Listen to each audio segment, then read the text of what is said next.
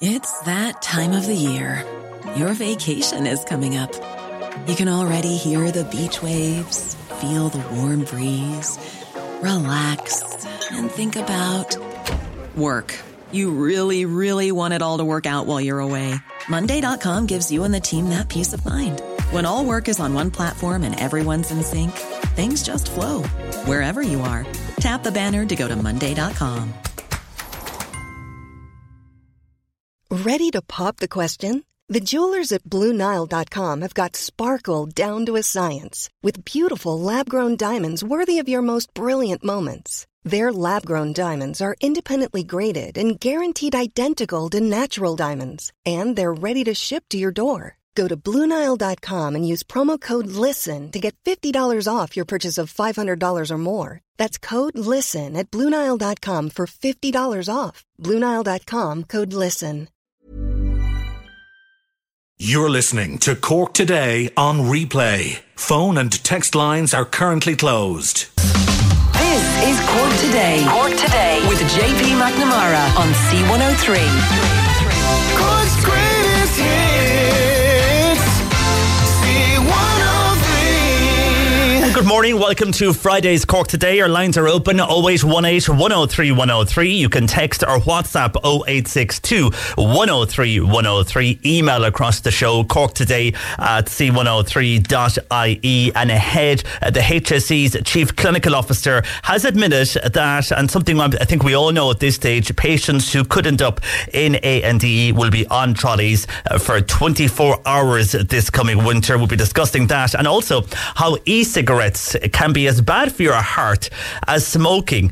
Two new studies out this week are claiming this, and as vaping now is so popular, are more laws required when it comes to vaping? We're going to speak with Fine Gael Health spokesperson Colin Burke on this shortly. Also, we're going to hear the story of a young boy from connections first of all to Liscarroll in North Cork, living in County Mayo, who is suffering from a rare genetic condition affecting his muscles. This is young Oliver Barlow, whose dad Simon will join us on the show this morning. And Garda Síochána celebrated its centenary recently, and for 40 of those 100 years, Superintendent Con Cadigan has been policed in Cork. He's retiring, and we're going to hear his thoughts on the changing nature of policing in this country. Also, we're going to discuss eye health on the programme this morning, while we all talk about various parts of our body when it comes to health and our mental health. Sometimes we forget about our eyes, so discussing eye health later in the show. And after midday this Sunday, we'll see the return of I'm a Celebrity. Are you a fan of the show? If you are, let us know, because the show is back in Australia for the first time since 2019. The last few years it was being broadcast from a castle in Wales. Back in Oz now, just outside Brisbane. And our showbiz reporter Crossy will join us to look ahead to see, first of all, and chat about the interesting characters that are going to appear in this year's show. Crossy will join us after midday, and then we'll be going to the movies and reviewing those with Mark after 12:30. So that and more to come. Your views are welcome on what we're discussing, or if there's something you want to raise on the show this morning, you can call Bernie on 0818 103 103 or text or WhatsApp 0862 103 103. And as today is Friday and many people would be heading out tonight, well, it seems Thursday is now the new Friday, with customers shifting their socialising due to remote working and the rising cost of living.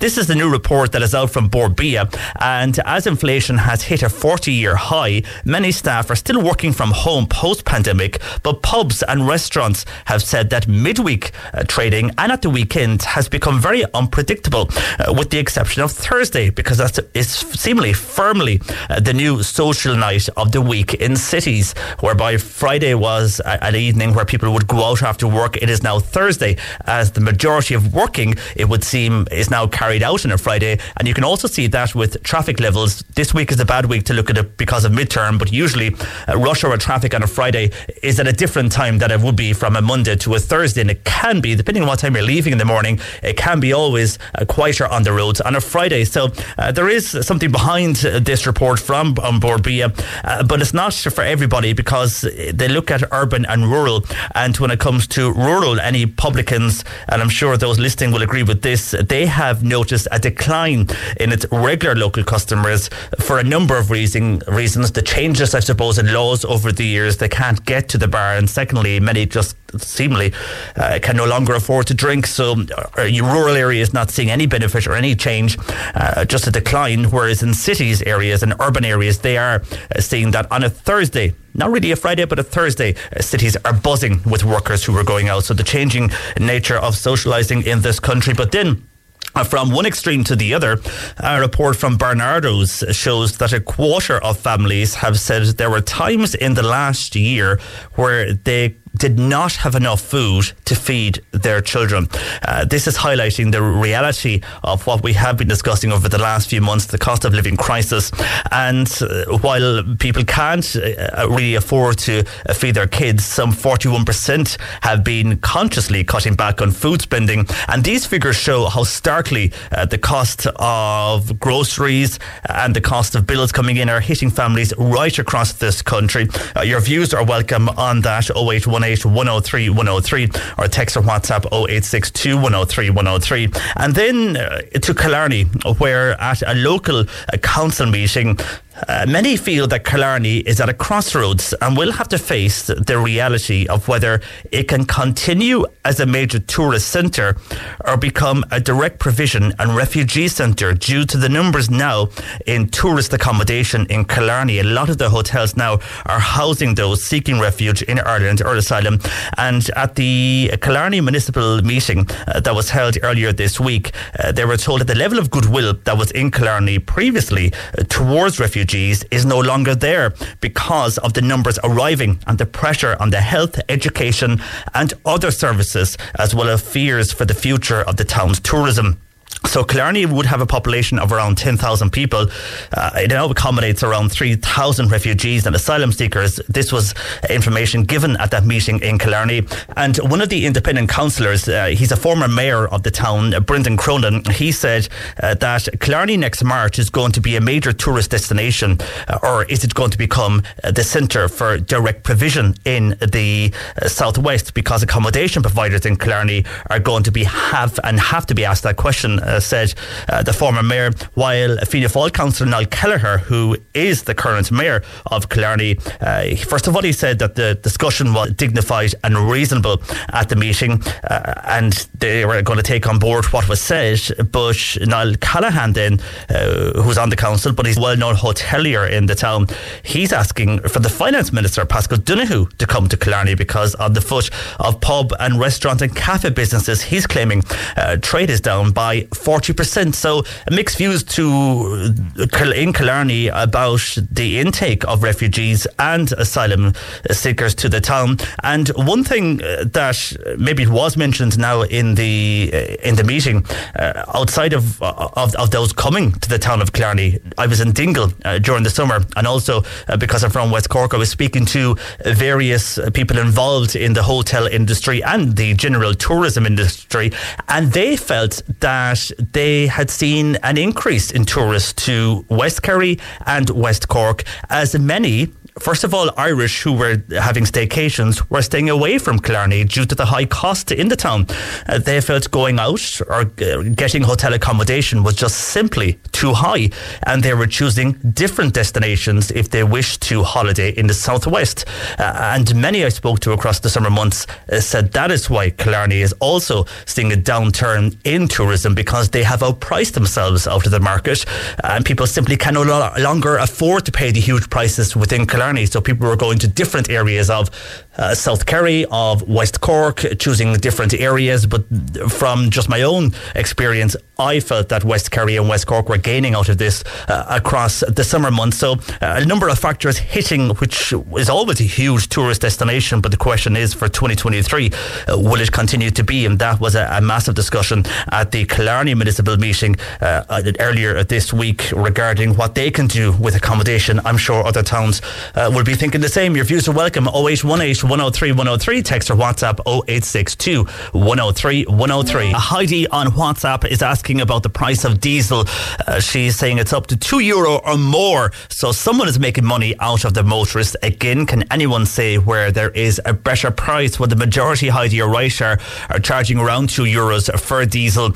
And we discussed this earlier on in the month or last month. And also we discussed this yesterday and how the oil companies are making huge profits when it comes to fuel right across the world, in the billions in just the last 3 months, which when you just look at 3 months and the fact they're making billions, you look at the overall year and see the profits that they are making at the expense of motorists. But the reason for this, along with the factors you hear day in, day out, it's thought one of the reasons is a surplus in petrol production, and then less of a surplus, so that there's more in petrol coming down the pipes than there is in diesel, and that is accounting for the difference in prices. That's one of the reasons, if that makes sense. That's what the experts are telling us anyhow. So there seems to be more petrol being produced than diesel, and also every other factor with what's going on at the moment across the world, the cost of living, the cost of transport and all of that.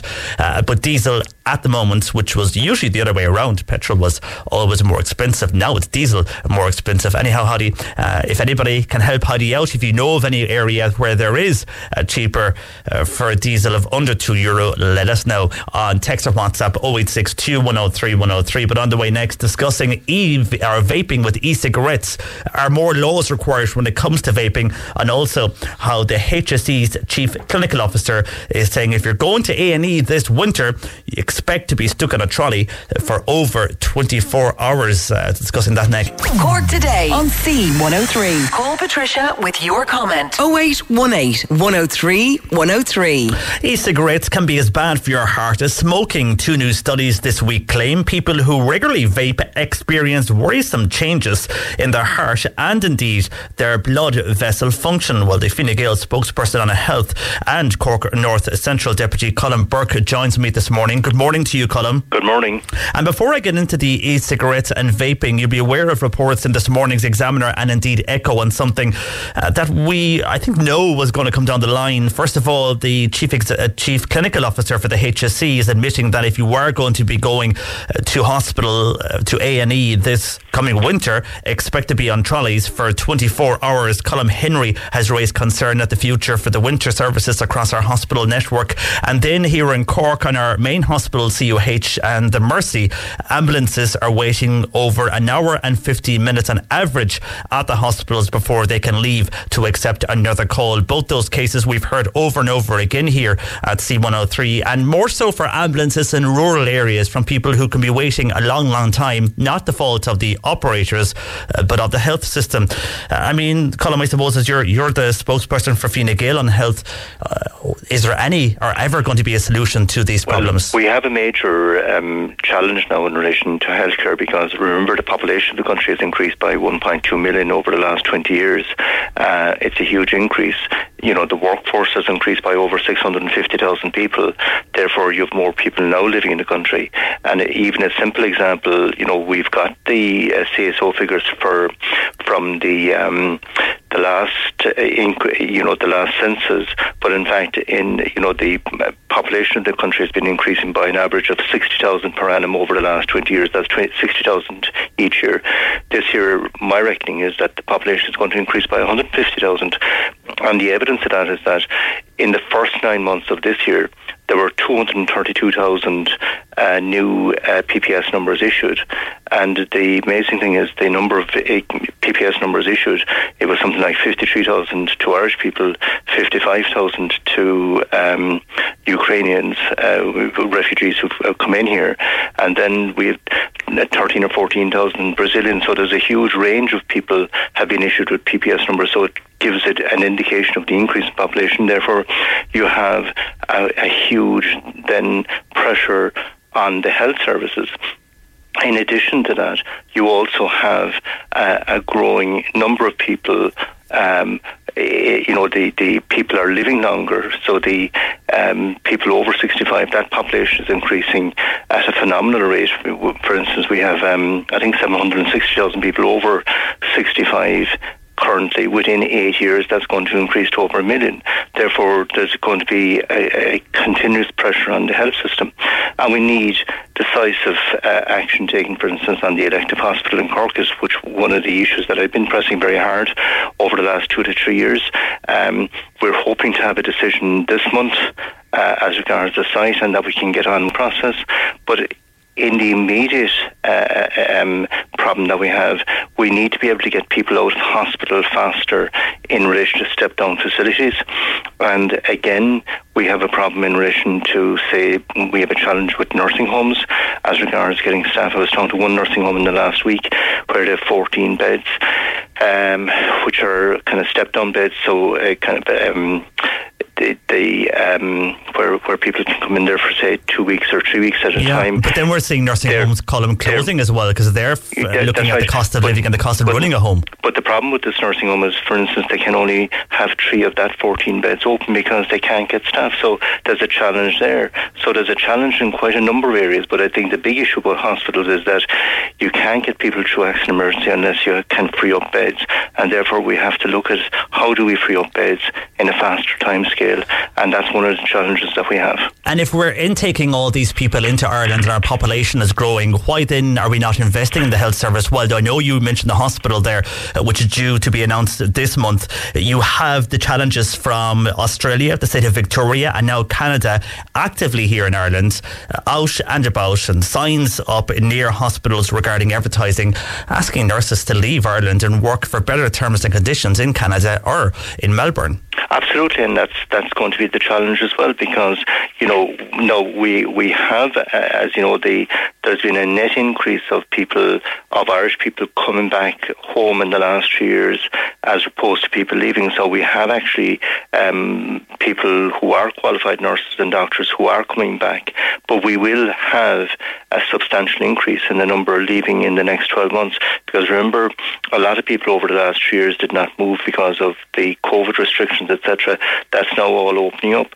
So we've got to look at new, I suppose, procedures as well as regards, are there some duties that we're requiring nursing staff to deal with where we could have care assistants dealing with them?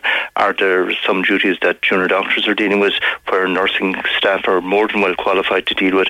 So we need to look at all of that in relation to trying to deal with the challenge. And remember, you go back in the last 2 years, 3 years, when COVID was first came here, in fairness to the hospitals, in fairness to the staff, whether it was doctors, nurses, junior doctors, care assistants, porters, everyone worked extremely hard and actually dealt with the issue in a very robust way and made sure that we got,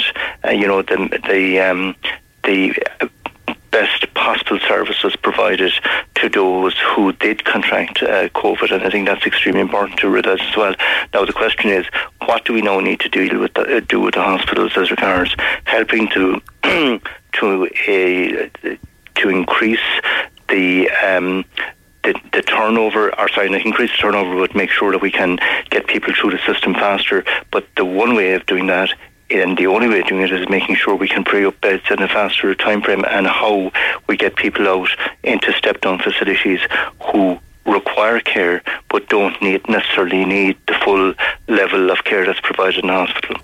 Okay, well, we'll wait and see if that can be implemented across the winter, given what we're hearing from the HSE. But what we initially asked you to come on about regarding e-cigs, and so many studies out this week, and a lot of talk about nicotine as well. But vaping is always seen as the safer alternative to cigarettes. But looking at the reports this week, do we need more laws around vaping? As wherever you go now, there's a vaping shop in every street corner. Yeah, well, you see, the one of the things that I'm calling for this week is, in capping the levels of nicotine in all cigarette products.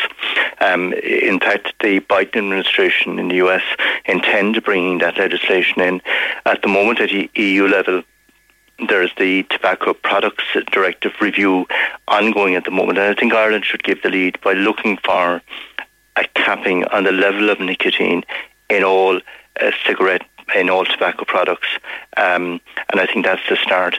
We then need to look at this whole issue about e-cigarettes, And the Health Committee, which I'm a member of, the Oireachtas Health Committee, we've already gone through the pre-legislative scrutiny in relation to the Public Health Tobacco and Nicotine Inhaling Products Bill, and that report, our report was finished in July of this year, and we have sent that back to the department. So we're looking for the legislation to be brought in relation to e-cigarettes. And I think there is a concern now. If you go across Europe, the average number of people smoking across Europe is 18.4%, and it varies very much from country to country.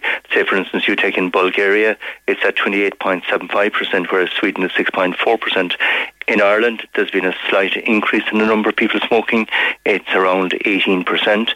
And we also have the challenge in that we have, say, 14, I think the figures in relation to young people, and this is a study now done, I think, in 2019, early 2020, 14.4% of 15 to 16-year-olds were smoking. That was 16% boys and 13.6% girls. So there is a concern, and, you know, there is clear evidence that smoking does damage a person's health. There's now clear evidence from 2 reports just presented at a conference which is on this week in Chicago. It's the American Health Association Scientific Conference, and there's 2 research projects presented at that which clearly show that e-cigarettes, in fact, does have adverse effect on in relation to it's nearly the same as smoking itself. Yeah, the heart and the blood vessel function does change after e-cigarettes. It does increase blood pressure, and there's a heart rate and blood vessel constriction which occurs as a result of using e-cigarettes. And while you mentioned that, I can see already texts coming in from people saying, here we are again, new laws taking away people's freedoms. But would you argue from our conversation at the start regarding the pressures on our health service, the less that do smoke and now vape, according to these studies, that it is less pressure on our health service if we stay away from cigarettes and vaping? Because a lot of young people that never smoked are vaping.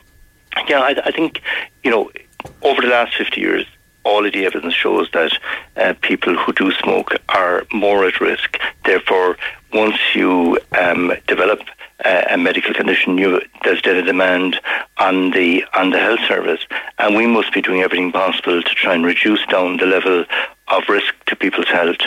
And one of the ways of doing that is by reducing the number of people that are smoking, and now by reducing the number of people that are using e-cigarettes. And I think it's extremely important that people that are vaping, that the evidence is there, the research, this is 2 separate research projects in the States clearly show that the use of e-cigarettes doesn't resolve a problem. You may be moving from cigarettes to e-cigarettes, but it doesn't really resolve the problem long term in relation to your own health. Would you be fearful, Colm, that with all these changes and the increasing prices of cigarettes, we're already seeing some smuggling across the border? Would that increase, do you think? It's not some smuggling, it's substantial smuggling, and I think the evidence of this was during the lockdown, when it wasn't possible for, say, for instance, people weren't travelling abroad, so they weren't bringing, and in a lot of cases it's not necessarily smuggling either, it's people coming back from holidays bringing the full quota of cigarettes that they're allowed to bring in. In fact, we saw a substantial sale in the number of cigarettes during the COVID period. I think it went up by over 150 million in a 12-month time period. That's because people couldn't access them either illegally or by bringing them back from abroad. Therefore, you know, the number of people smoking is, I think, higher than what the figures are showing, and the amount being consumed is higher than what the figures are actually showing. You know, a lot of the figures about that are there are on the basis of sales, and I think we need to make sure we can tighten and restrict products coming in illegally, because in a lot of those products that are coming in illegally, we're not sure of what is the content of those products as well. Yeah, true. And that's the other danger that's there. Yeah, well, we'll see what happens. For the moment, Colin, we have to leave it there. Thanks for joining us this morning. That is the Fine Gael spokesperson on health and Cork North Central Deputy Colin Burke. Cork Today on C103. Text or WhatsApp Patricia with your comment. 086 103 103. Oliver Barlow is a 5-year-old with connections to Cork who was diagnosed with Duchenne muscular dystrophy. His father, Simon Barlow, joins me. Good morning to you, Simon. Good morning, JP. Thanks a million for having me on. We appreciate it. Thank you. And thank you for joining us this morning. I suppose let's start first of all by talking and explaining about Duchenne muscular dystrophy, because it's a genetic disorder, isn't it, related to muscular degeneration? That's correct, JP. Yes, it's a genetic disease passed down, unfortunately, from Oliver's mother, Siobhan. Obviously, we're totally unaware of it. Nothing in the family before it, so it unfortunately could happen to any family. There's no family history of it. Do you know what I mean? Unfortunately, it can happen to anybody. So you just never know. So your health is your wealth. That's what I like to say. You know, I'm sure you've heard it before. We have indeed. You're totally correct when you say that phrase. And what impact will this have then on Oliver as he gets older? I presume his muscles will weaken. Yes, JP. Unfortunately, it starts in the calf muscles. I mean, he got a very early diagnosis. A lot of boys and girls, indeed. I mean, it's very rare for girls, 1 in 50 million, but they are obviously out there. He got an early diagnosis around 2 years of age, which is unusual because a lot of boys aren't diagnosed till they're 5 or 6. So he was diagnosed around 2. We were called into the hospital just to get bloods done, and by the public health nurse, and they rang us that evening. Could we come on the following day? So we knew something was up, but it starts in the calf muscles, and when he's around 6, depending on how quickly it spreads, the muscles, he stops basically producing a chemical called dystrophin, which we all produce, which makes our muscles grow. So he'll stop producing that when he hits around 6, and instead of the muscles growing, they start to turn to scar tissue and the muscles start to die. And that will spread up from his calves up to his body, to his midriff, and by that stage he'll have to go in a wheelchair because he won't be able to walk. And then unfortunately, being a horrible disease that it is, it'll spread to his arms, hands, etc. Because people forget that everything you do, every single thing you do, whether you blink, pass wind, God forbid me, walk, anything, it's all to do with muscles, and it'll spread up his body, and he'll be unable to use his arms and legs, etc., and hands, and all his insides, and eventually it gets to the heart and lungs, and that's normally what, how do you put it, finishes off the boy or the girl. That's what ends it for them. And there's boys die, JP, at 10 years of age from it. It's not mid to late teens, maybe early 20s. It totally depends on the boy and how quick it spreads, etc. But most boys won't live past their mid-teens, late teens, JP. And you mentioned there the public health nurse. Was that just a routine blood test, or were they aware something was wrong? I'm sure lots of parents out there listening have heard of tummy time and lifting the head up when they're young, getting them on their tummy. And he was a bit slow to do that. He wasn't great with head lifting when he was doing his tummy time. And he was a bum shuffler. No different to his sister, JP, but we put it down to just being lazy. Babies are lazy as well. They'll take the easy way out. But mainly due to the fact that he wasn't lifting his head up enough when he was doing tummy time. And she just noticed and said, I'd just like to get something checked. And that's when we found out, unfortunately, from the blood test that he had Duchenne's muscle dystrophy. And I mentioned Oliver is 5 years old now. It's his birthday this weekend, so we'll wish him a pre-happy birthday for Saturday when he'll be turning 6. How is he at the moment, though? Is he aware of all of this? What's going on with his body? Well, thank you for the birthday wishes. I'm sure he'll love it. He's not, thank God, thank goodness. He's nearly 6. I mean, He's aware that he's started to become aware now that he can't keep up with his friends. When they're running, playing cops and robbers at school or at play dates or at children's parties. And he knows that his legs get tired. Obviously, he's only 6 or coming on 6. He doesn't know why. And even his sister Emily, who will be 8 in February, so she's a year, nearly 2 years older than him, she just says, "Oh, Oliver has tired, sick legs." But obviously, she doesn't know either. And unfortunately, with social media and the internet and everything, we worry for the future that he's going to find out far too early, and indeed his sister as well.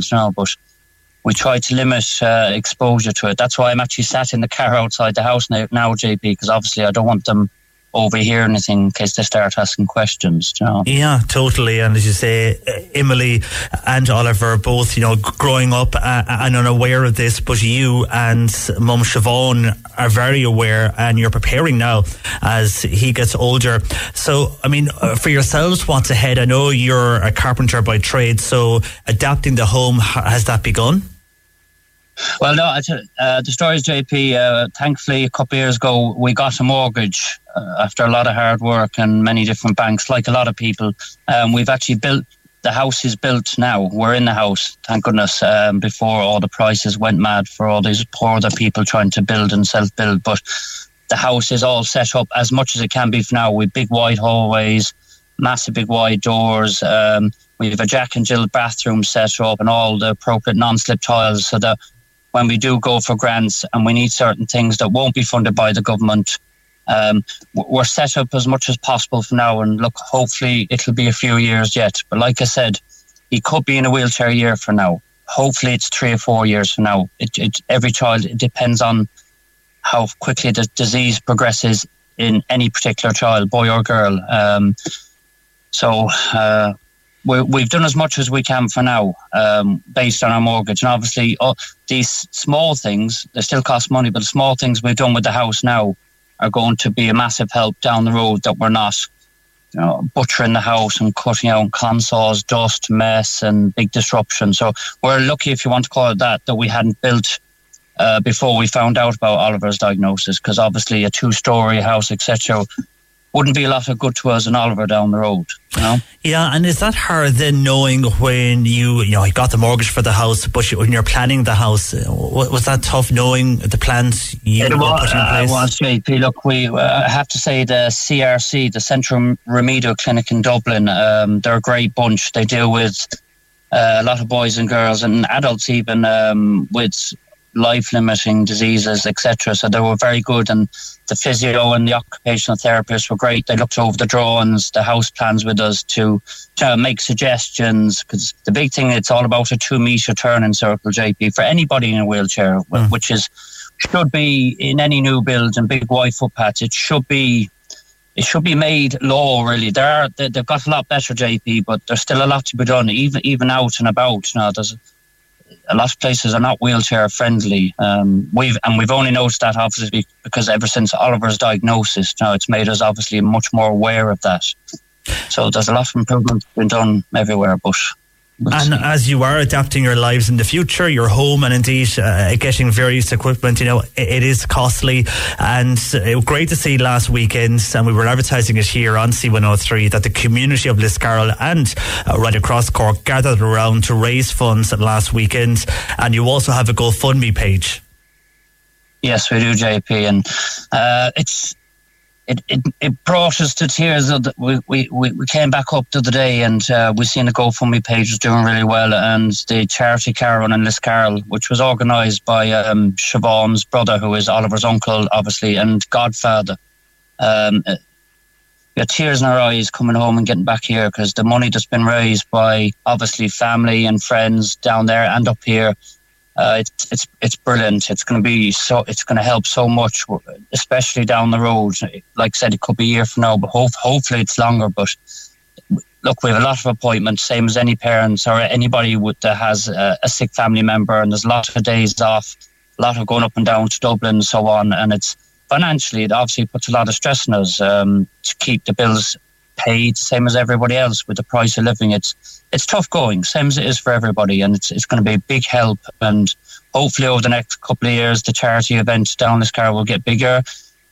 Obviously, great more money to help with our future needs, but the big thing as well is the awareness of this, because there's not a lot of people know about it. Even some doctors and nurses haven't really heard about it, because it's rare, but it can happen to anybody, and that's what we're trying to say. Even with this interview, that even though it's rare, it's a horrible disease, but it can happen to anybody, and the awareness is a big thing. And if we can get people more aware, JP, it can also help with funding down the road to possibly finding a cure, because at present, JP, there's no cure and there's no real treatment. And for us, as I'm sure any other family with Duchenne children, or boys or girls, being told that we were told to go home and enjoy our child, basically, the day we found out it, when he was 2 years old. I mean, it's hard, and that there's no real treatment and there's no cure. It's hard to have hope, JP. You know, it's hard to keep going every day, but parents have said to us, "Oh, how do you keep going? Like, I could never do that." But you've no choice, JP.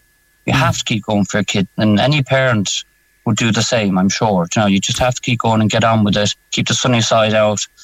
I'm not deeply religious, JP, and I hope there's something at the end, because I have prayed a lot more in the last few years than I ever did before, and I'll keep praying, because that's all we can do, pray for a cure.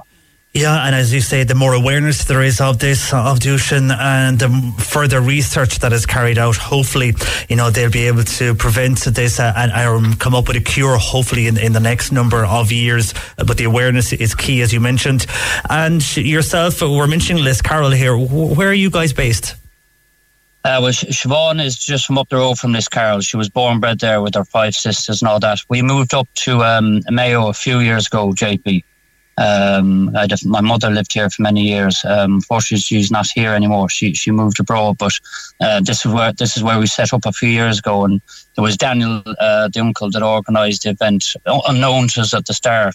And like I said, we're so thankful that he did it. And there's a lot of work in. I'd just like to say now, if it's okay, that to Daniel and Siobhan's family, and especially Uncle Daniel, Oliver's godfather, and the family, we're so thankful, and thank you, Daniel, for all the effort, because it takes a lot of work that most people don't see, a lot of phone calls, a lot of emails, etc., to organise something like this, especially first time doing it. And he's done a brilliant job, and 100% credit to him. He deserves all the praise he gets, because it's not easy.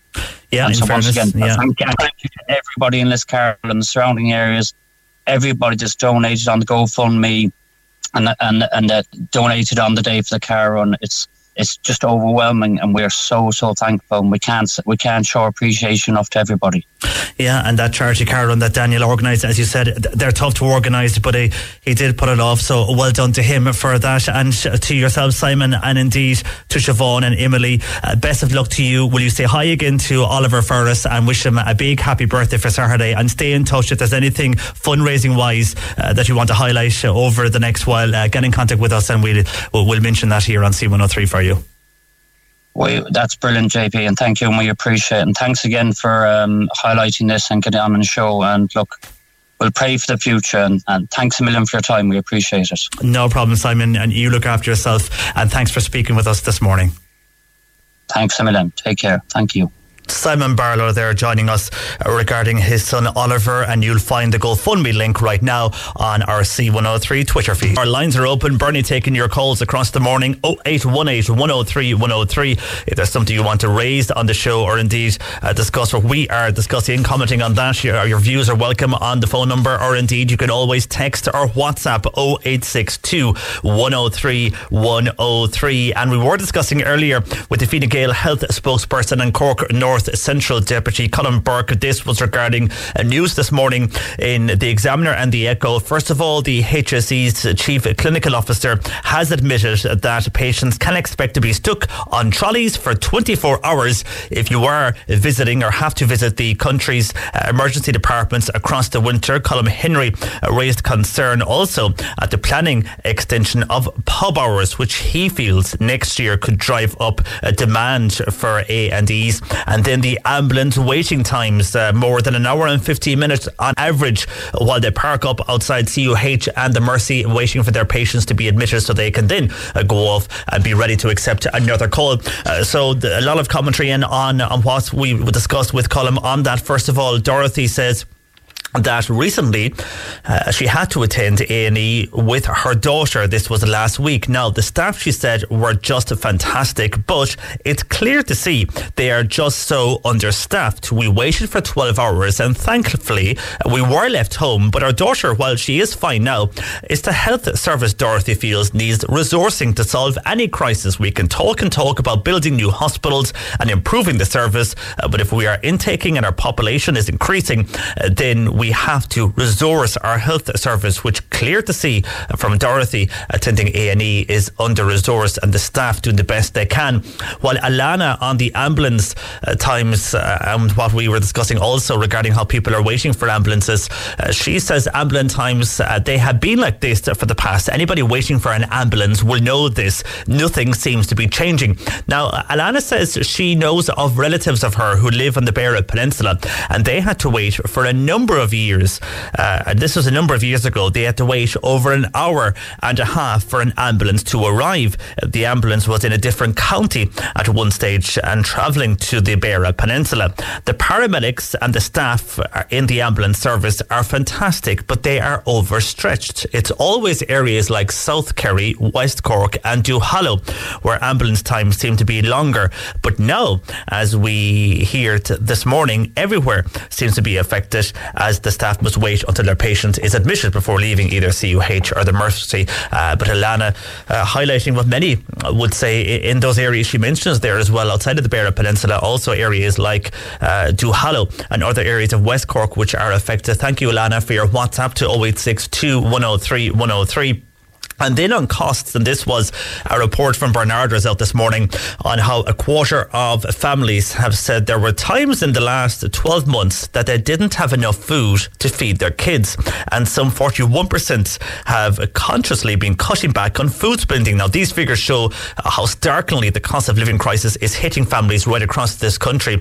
And first of all, Tom is a farmer near Doneraile who says beef farmers will be going out of business soon if they don't get a fair price for their cattle, and then there will be no beef in the shops, for so less for people to choose from when it comes to food. That's Tom's view, who still says there is a problem when it comes to getting a fair price for cattle for our farmers, which is something we had a large discussion on, I would say 3-4 years ago on the show, and protests held over the price of beef. Tom says that still continues.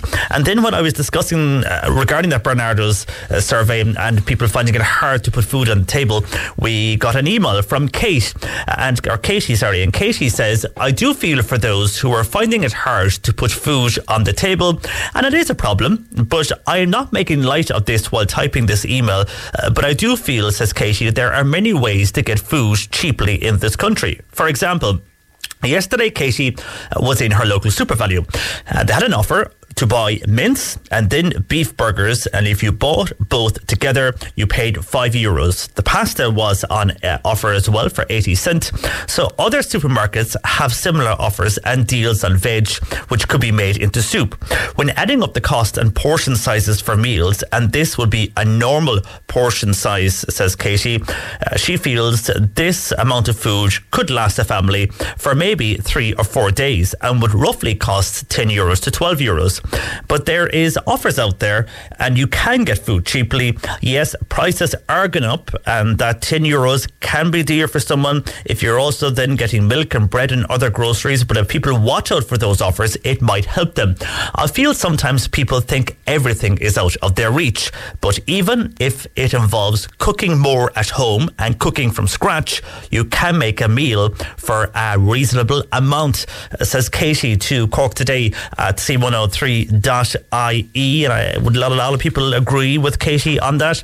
Your views are welcome. Text or WhatsApp 0862 103 103, or you can call Bernie on 0818 103 103. And then something that is being reported this morning in the papers by Fionnán Sheahan of the Indo, Minister Simon Harris, the Higher Education Minister. Well, he's disposing of his luxury car because now that is surplus to requirements. Why is it surplus? Well, he's been provided with a new state car and a Garda driver at your expense, the taxpayer's expense. Now, that was mentioned earlier on this year that ministers would get this, and a lot of the reason they're getting Garda drivers is because of the abuse ministers faced over the earlier part of this year. But he has an Audi A6, and his Audi A6 now he's selling. It's on the market for 43,000? Yeah, 43,500 euros. He's selling this Audi A6. I don't know why he did this, but he decided to post an ad to his Twitter account selling the car. Later he deleted it, so that's where the story was picked up on. He's reshuffling his transport and looking for a more family friendly car for personal use, but he is selling his Audi, and the main reason is because he'll be receiving now a new state car and a Garda driver, and it's taxpayers will be paying for that Garda driver, not just for him but for all the ministers, and this is more a security measure in one way, but also it just shows the first of all the money that is going to be spent on all of those ministers at the taxpayers' expense, giving them a new state car for him anyhow, and indeed a Garda driver. Your views welcome on that, when we go from people who can't put food on the table to the other side of life, how the others live. There's a big difference. Even that car, if you sell that and get 43 grand for it, that would put a lot of food on someone's table. Your views are welcome. You can email corktoday@c103.ie, and what I mentioned Twitter there, a few people texting, and this is something that's on our news across the morning. Twitter, of course, are going to downsize. Elon Musk has, the billionaire, bought Twitter last week, and not unusual, because Eileen is saying, isn't it very sad this morning to hear about those that will lose their jobs in Twitter, and the way they will lose their jobs by email. It just seems so cruel without a human touch, says Eileen on WhatsApp to 0862 103 103. Well, not unusual that big companies do that. If there's ever a massive buyout by global companies, if one buys out another, or if some other company buy out a different company, you will see changes, and usually does mean staff redundancies, because whoever is the new manager, the new boss, has to be seen to be doing something. And one of the things they always seem to do is make staff redundant, because they will downsize and save cost for the new company, and he feels there's cost to be saved regarding Twitter, that it wasn't making enough money.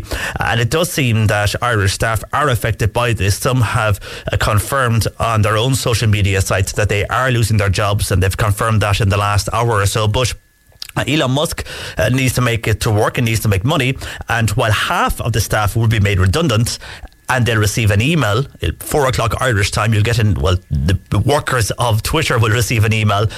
If it goes to their work account, their job is more than likely going to be saved. If it goes to their personal email account, they'll be told they're redundant, and then they'll be following links on how the process will work for them.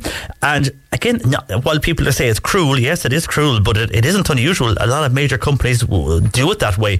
If it's just a fraction of people are being redundant, they'll be brought in. You'll be given a letter usually the day before and brought in, or an email and brought into a meeting the next day and told. And I think when you get the email, you fairly know what the meeting's about.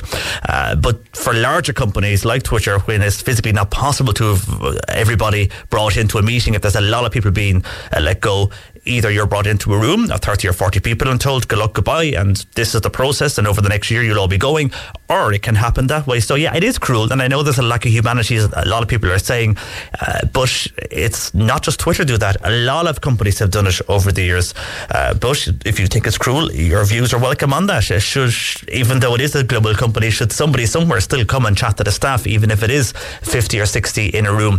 0818 103 103, our lines are open. You can text or WhatsApp 0862 103 103. And just to give a mention to the guys who are out and about, if you're in Mallow today, the Simon community are in Mallow. Their volunteers of the Simon community are collecting for Simon. They'll be around Mallow town all day today. So if you're in and around Mallow, do support the work of the Simon community. On the way, we're going to be discussing eye health, and next, retiring Superintendent Con Callaghan is going to speak to us on his thoughts for the changing nature of a police force in this country as the Garda Síochána themselves celebrate their centenary this year. 40 of those were served with Con. We'll speak with him next. C103 Jobs.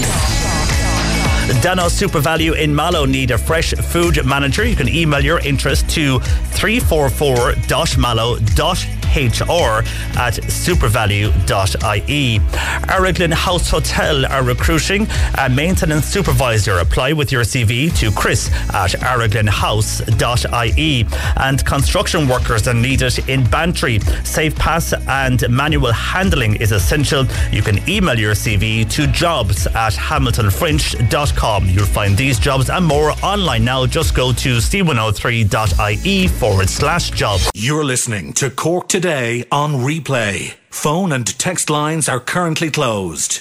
Cork Today on C103. Call Patricia with your comment. 0818 103 103. An Garda Síochána celebrated its centenary recently, and for 40 of those 100 years, Superintendent Con Callaghan has been policing Cork. The Cora man who retires from the force joins me. Good morning to you, Con. Good morning, John Paul. And thanks for joining us. I suppose, first of all, take us back when you came out of Templemore. Was it always Cork is where you were based? Yes, I came out in February 1983 and I went to McCurtain Street in Cork. And then in 1984, I went up to Granabraher. The new stations on the north side of Cork City were open, both Granabraher and Mayfield. Served up there until 1990. Moved to Union Quay in Cork then for 3 years in the Crime Task Force.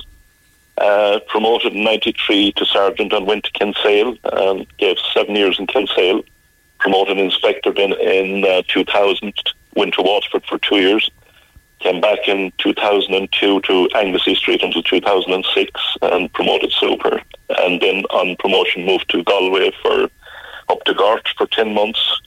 Came back to Fermoy then for 6 months. Then back to Granabraher as Super in 2008 until 2016. And promoted Chief Super in 2016. Went to Kerry for 6 months and came back to West Cork in November, December of 2016. And I suppose then in the last 12 months took over Cork North Division along with Cork West Division. So Cork County Division as it will be known going forward. So you've seen all levels of An Garda Síochána over the years and the experience with that. And I suppose the organisation, Con itself, it has changed, but also the style of policing over those 40 years has changed along with public behaviour and attitude. Absolutely. And I suppose, when I came out in 1983, you had very little legislation. You had your common law powers and you depended quite a lot actually on everybody has heard of the Offences Against the State Act, and you had scheduled offences under that. And for example, if somebody committed criminal damage, they were could be arrested under the Malicious Damage Act and detained under Section 30, which was probably stretching it a bit at the time. But thankfully in 1984 the new Criminal Justice Act came in, and I'd say between that and 2000 there was probably anything up to 100 pieces of new legislation came in. Obviously it changed policing, I suppose, in a big way in, how we done our business, how arrests were carried out, what type of crime could be investigated.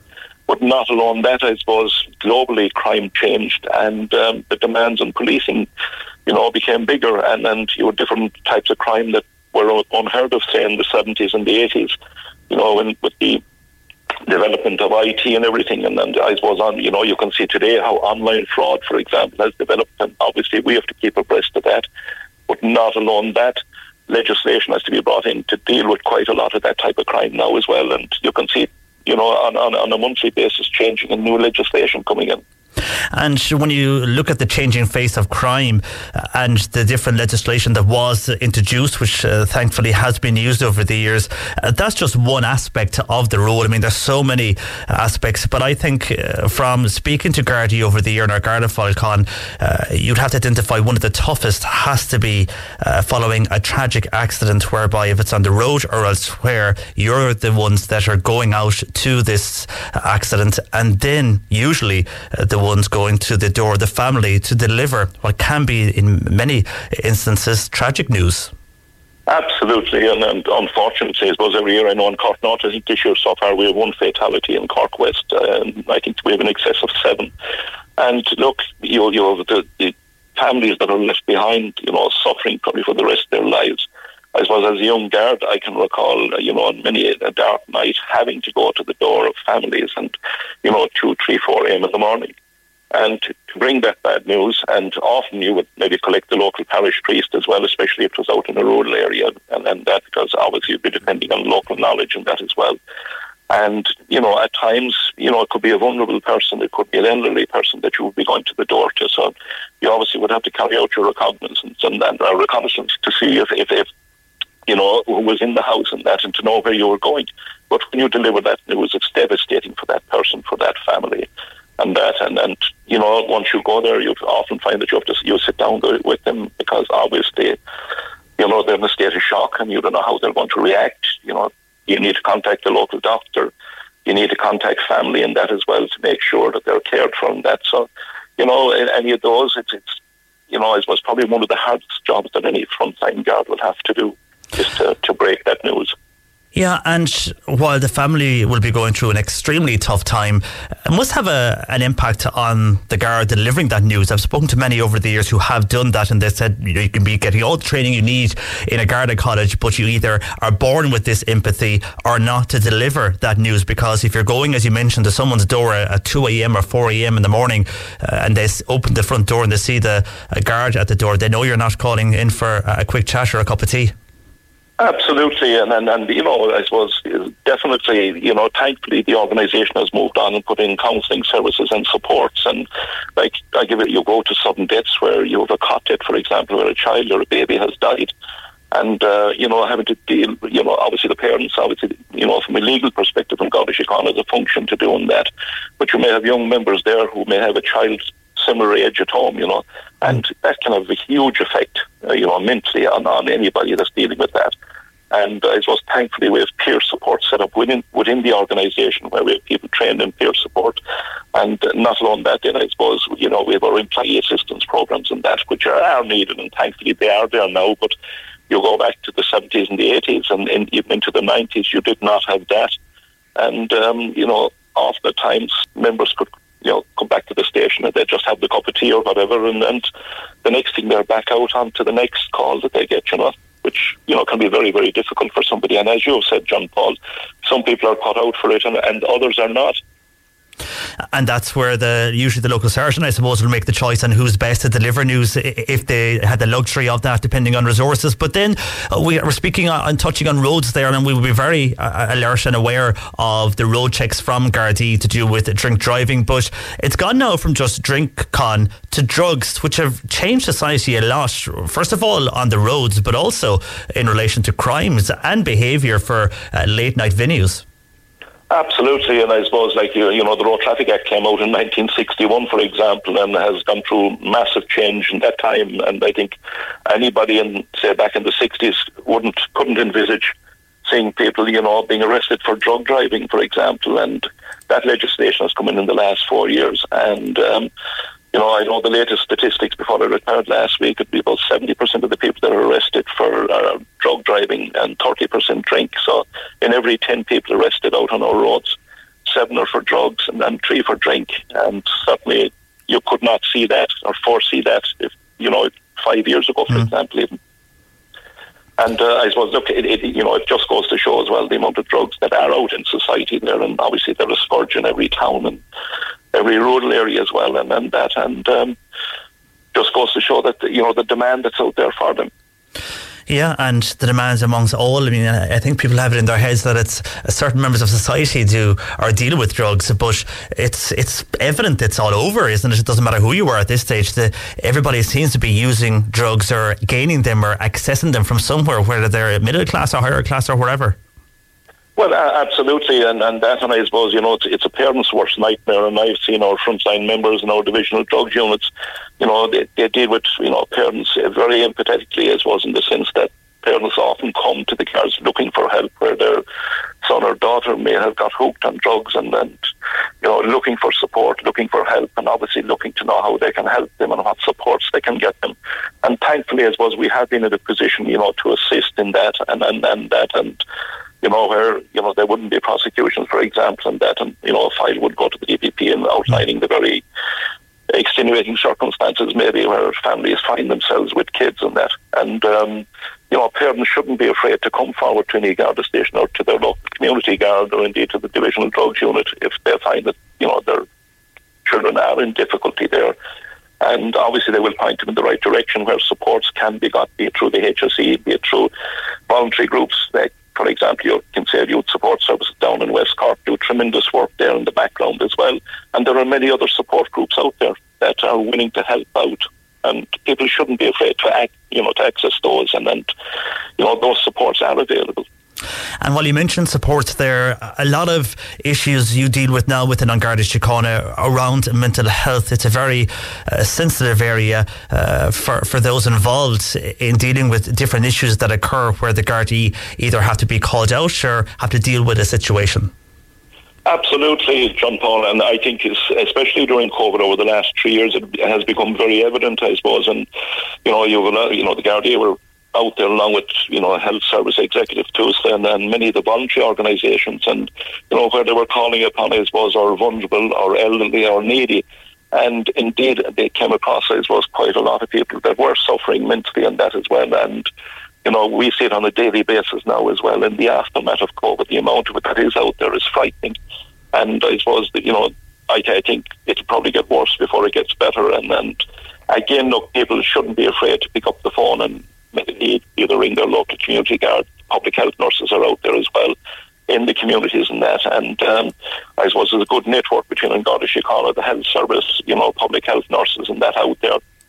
And people shouldn't be afraid, or if neighbours are aware of somebody that is suffering that with, they shouldn't put it on the long finger. They should obviously try and seek support, try and seek help out there and that. And it's important that we do that, but certainly it is a huge challenge for policing. It's a huge challenge for our health service at the moment.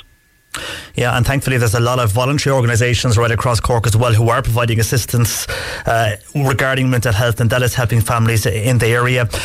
Con, just when we touched... As you mentioned that, John Paul, I'd just like to thank, as well, certainly it was very evident over the past 3 years with COVID, the amount of sporting organisations and other voluntary organisations that came to the fore, and I suppose the good that came out of that was, there was databases, I suppose, from a Garda perspective of all our elderly, our needy, our vulnerable out there, have been created and that. And look, it's very important. You have very good neighbours out there. And again, I want to thank those because they certainly looked out for our elderly. They got their medication, they got food for them and that. And just because we're coming to the end of COVID, they shouldn't forget that. We're going probably to a long, hard winter now again, and to encourage those people again, to help out again. But on behalf of Garda Síochána, I want to thank the public for that and thank the voluntary groups. They do untold work out in the background there and, give great assistance out in communities. A lot of it going unnoticed in that. And I wish to thank them for that. Yeah, true. And only for some of those voluntary groups, it would be a very different country indeed. When we touched on crime there, Con, earlier, one of the biggest cases for the West Cork division is the investigation into the murder of Sophie Tuscan de Plantier in Tourmore near Schull in 1996, still unsolved. And while the case is now live, so we can't say a lot on this, do you feel this time the murder can be solved? Well, that's a very difficult question, but certainly there's a full cold case review. Obviously, I have to be very careful because it's a very live investigation now. There are a full team of 20 people working on it, have started about 3 months ago. That investigation will probably go on for another, certainly in excess of 12 months, probably 15 months. There's a very good team on it. And look, who knows, fingers crossed that obviously it's important that closure could be put on it and that it could be brought to a successful conclusion. But I think we have some of our best people on it at the moment, so it'll be very interesting. It's something I'll be watching closely in my retirement. So I wish the investigation team every success going forward with it. And in crimes like this with murder, there's more resources now, but also technology has changed, Con. So technology, first of all, is more available to Gardaí now, but it can give them more leads as well than maybe as previous years, as in 20 or 30 years ago. I suppose, yes, the advancement in DNA and obviously new methodologies as well and new ways of investigating crime certainly has come on in leaps and bounds over the past 20 years. Police forces, I suppose, do a lot of training together now, not alone throughout Europe, but globally. And best practice is obviously brought into every force and utilised. And I suppose not alone that, then, with the advancement in science, you have new technology now as well. And you've touched on it there as well. You see our guards out on the on the roads with the mobile phone now in the hand. They're actually called mobility units. And I suppose with gas going back there, maybe over the last 12 months, 2 years, you had some members of the public bringing in and saying that the guard was playing with his mobile phone out on a checkpoint, when in fact he wasn't, whereas the new technology actually is, there's quite a lot of apps in it. For example, it can read the number plate of your car and tell who the owner of the car is. It can tell the guard if the car is taxed. It can tell if there's insurance from the car. It can tell if there's, has been fine on the spots issued for it, or if it has been involved in crime, for example. And that's a huge advancement for any guard out on a checkpoint to have. It's that time of the year. Your vacation is coming up. You can already hear the beach waves, feel the warm breeze, relax, and think about work. You really, really want it all to work out while you're away. Monday.com gives you and the team that peace of mind. When all work is on one platform and everyone's in sync, things just flow. Wherever you are, tap the banner to go to Monday.com. Hey, I'm Ryan Reynolds. At Mint Mobile, we like to do the opposite of what Big Wireless does. They charge you a lot, we charge you a little. So naturally, when they announced they'd be raising their prices due to inflation, we decided to deflate our prices due to not hating you. That's right. We're cutting the price of Mint Unlimited from $30 a month to just $15 a month. Give it a try at mintmobile.com/switch. $45 up front for 3 months plus taxes and fees. Promo rate for new customers for limited time. Unlimited more than 40 gigabytes per month. Slows full terms at mintmobile.com. There's never been a faster or easier way to start your weight loss journey than with PlushCare. PlushCare accepts most insurance plans and gives you online access to board-certified physicians who can prescribe FDA-approved weight loss medications like Wegovy and Zepbound for those who qualify. Take charge of your health and speak with a board-certified physician about a weight loss plan that's right for you. Get started today at plushcare.com/weight loss. That's plushcare.com/weight loss. plushcare.com/weight loss. That information, and he can be very selective, he or she can be very selective then in who they stop or who they pull in. Obviously if everything is in order, the public have nothing to fear, and then, you'll find that you'll just drive on through the checkpoint and then will be waved on. But obviously if there's something amiss, you'll find yourself, pulled over to the side of the road. And that's the technology aspect that can tell the guards straight away on the roadside if tax or whatever is out. Absolutely, and I suppose they're adding to that. For example, I see there another new app that will be coming onto it very shortly, for example, is, where you have microchipping of dogs and horses, that the guard will be able to run his phone over the dog's neck or the horse's neck and be able to tell exactly, who that animal is registered to, which is another, valuable asset to have on the side of the road if they stop somebody with, for example, a couple of dogs in the car or a couple of horses in a horse box behind the car. They'll be able to tell exactly who owns them. And that can reunite them back to their owners, which leads me on to some good deeds that you have done, Con, over the years. And Joy, what I mentioned in crime there and various aspects of the force, there is a lot of good too that has brought happiness to people. Oh, absolutely, and that, and certainly as well out, in communities, then you see there on a regular basis.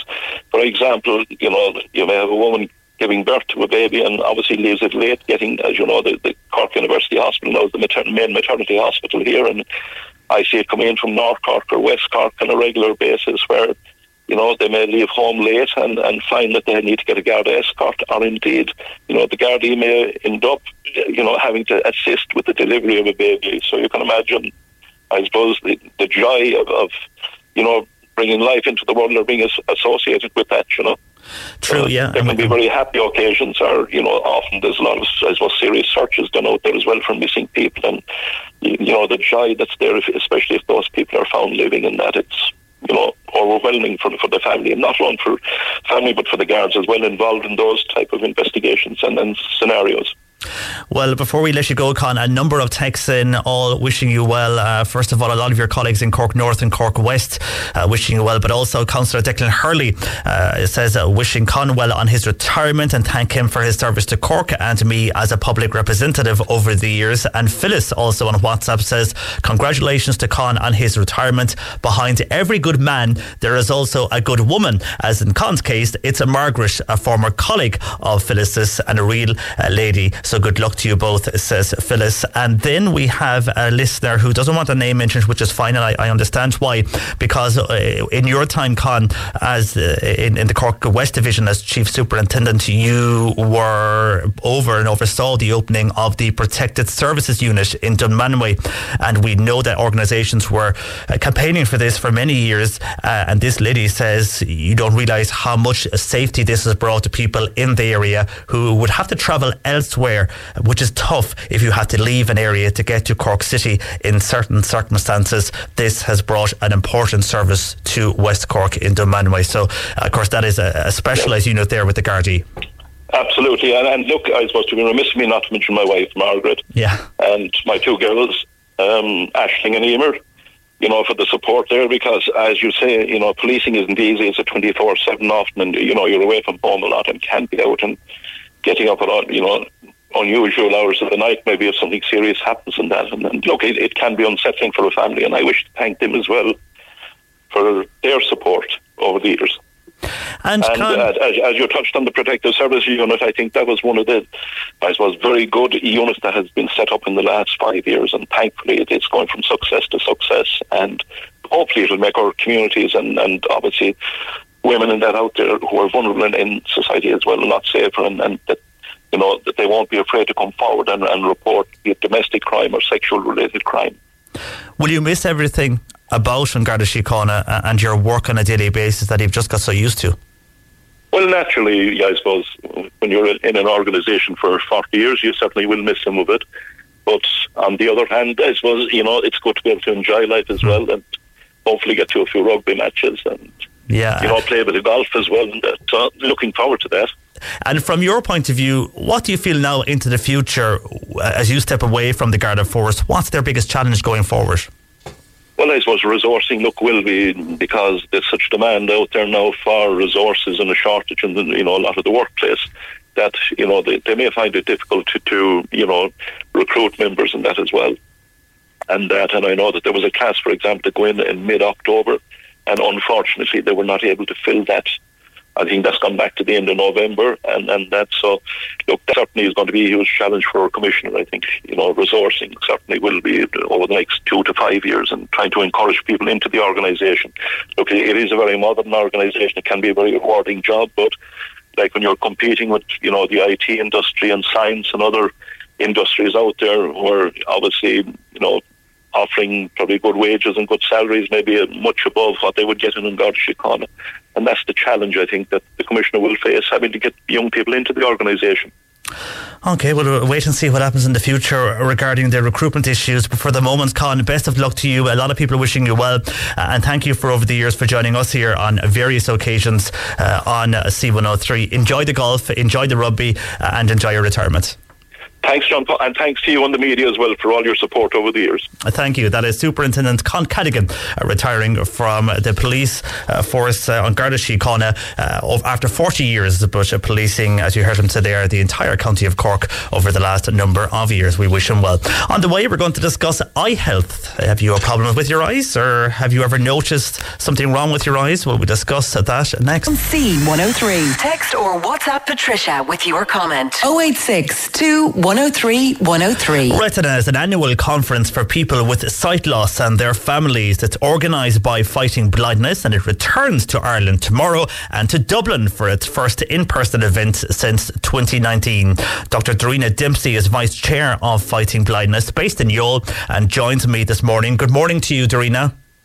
Good morning, John Paul. Pleasure to be here. And thank you for joining us. Some really interesting speakers at the event this weekend, and many are discussing some really cutting-edge clinical trials underway, which will hopefully in the future help with those sight problems. Absolutely. We're delighted to have a really international group speaking at the conference tomorrow, where our headline speaker is Ben Shaberman from the Foundation Fighting Blindness USA. And he'll be talking about the cutting-edge clinical trials that are underway.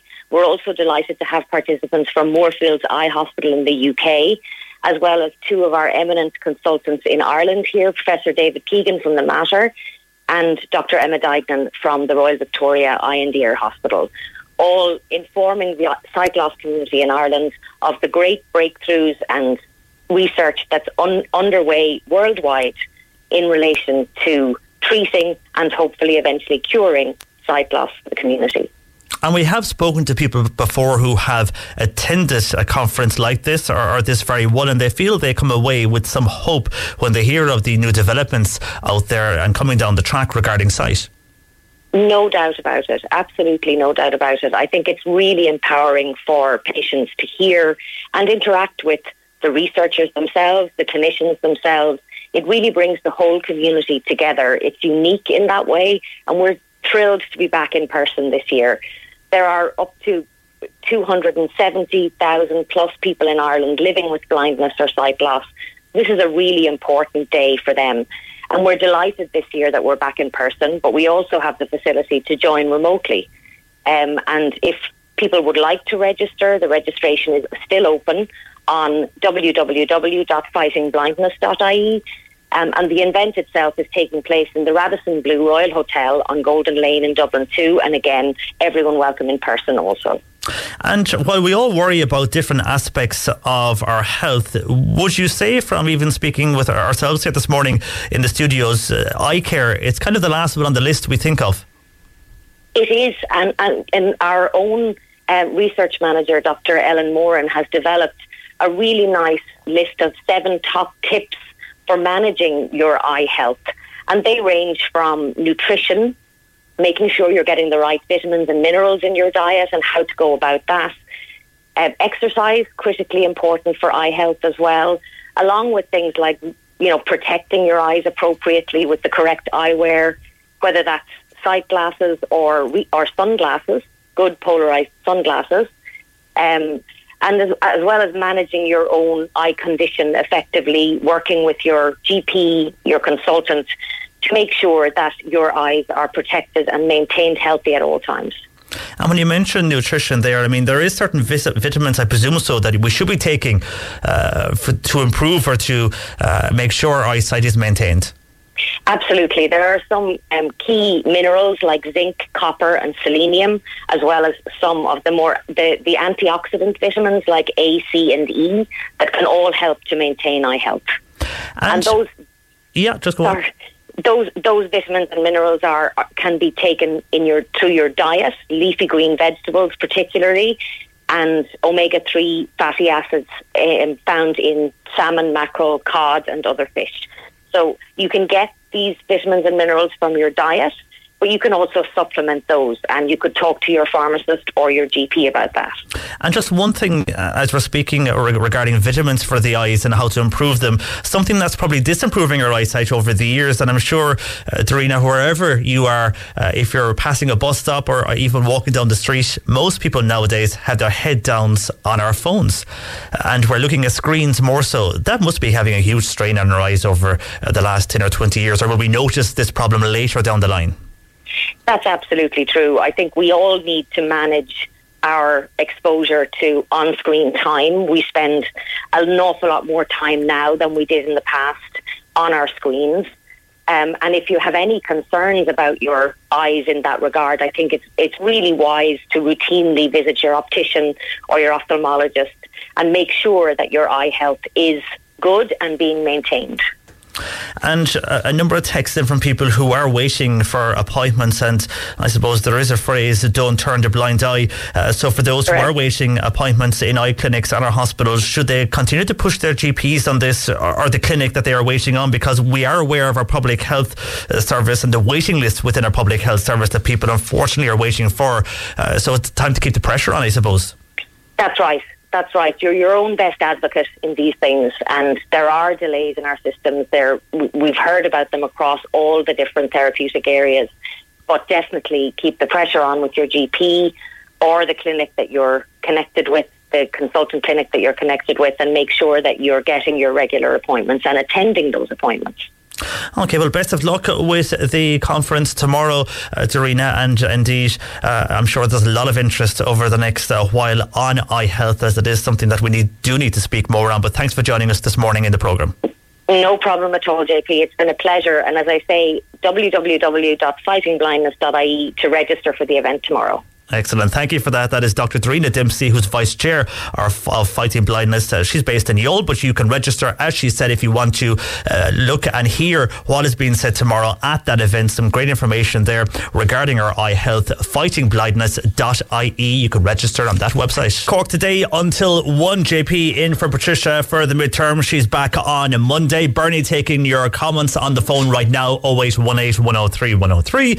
Or you can text or WhatsApp 0862 103 103. Ahead, we'll be going to the movies with Mark after 12:30, and shortly our showbiz man Crossy is joining us as we look ahead to the return of I'm a Celebrity this year back in Australia. He'll join us shortly on that, but a lot of calls and comments in on the various issues we have been discussing across the morning, and one is to do with Minister Simon Harris, who is selling his Audi car.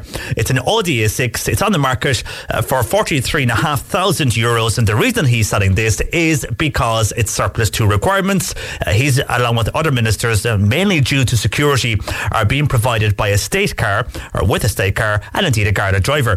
Taxpayers, you and me, are paying for this, and Maura isn't happy. She's saying that is just so sad for him, his poor Audi. Excuse my language, says Maura, and we can't say exactly what Maura has said on WhatsApp, but she says, while we are struggling to stay warm, he is just overpaid and selling his Audi at that price. My blood is boiling, says Maura on WhatsApp to 0862 103 103. And a similar WhatsApp in from Kay, who says, just hearing your story on the Bernardo survey and how families are struggling to put food on the table for their children, and then we have the others in society selling Audis worth 43k. What a divisive Ireland we live in when it comes to the rich and poor, says Kay. And then our health service, which we discussed earlier in the show, and this was on the waiting times for ambulances, first of all, and then if you're unfortunately have to go and visit A&E this winter, well, the HSE have said you could be spending 24 hours on a trolley.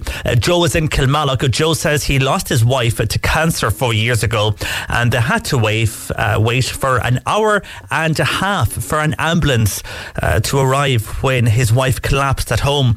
Now, the ambulance came from another county, and there is no improvement in the health services since then. It's like a third world country, says Joe in Kilmallock. And touching again on the food issue, which goes back to our Bernardo survey and people finding it tough to put food on the table for their kids. John is in Skull. He says if the government ministers in each county put 1 month's salary to one side to get food into local community halls to help people to feed their children, it would help a lot, and ministers could well afford to share the money, says John in Skull.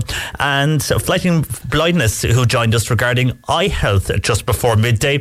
A lot of people who have eye conditions, and we mentioned that regarding appointments in hospitals, and as Dr. Darina said, the advice is to keep pushing. You're your own advocate, so if you are waiting, just keep ringing, keep annoying them so you can maybe get some service from the health system, because of the appointments and the waiting lists, which seems to be really bad when it comes to eye health in our country. I know there's waiting lists for everything, but there seems to be a longer waiting list when it comes to eyes than other services. Anyhow, on this, somebody listening in who says they used to get annual visits to the hospital to check their eyes, and they haven't. They have macular degeneration, so because they haven't heard back from the hospital in years, they have tried to get appointments, and they've rang and rang, but no luck. It's the University Hospital in Limerick they are attending, and this person's eyesight is getting worse at the moment, but they think it's madness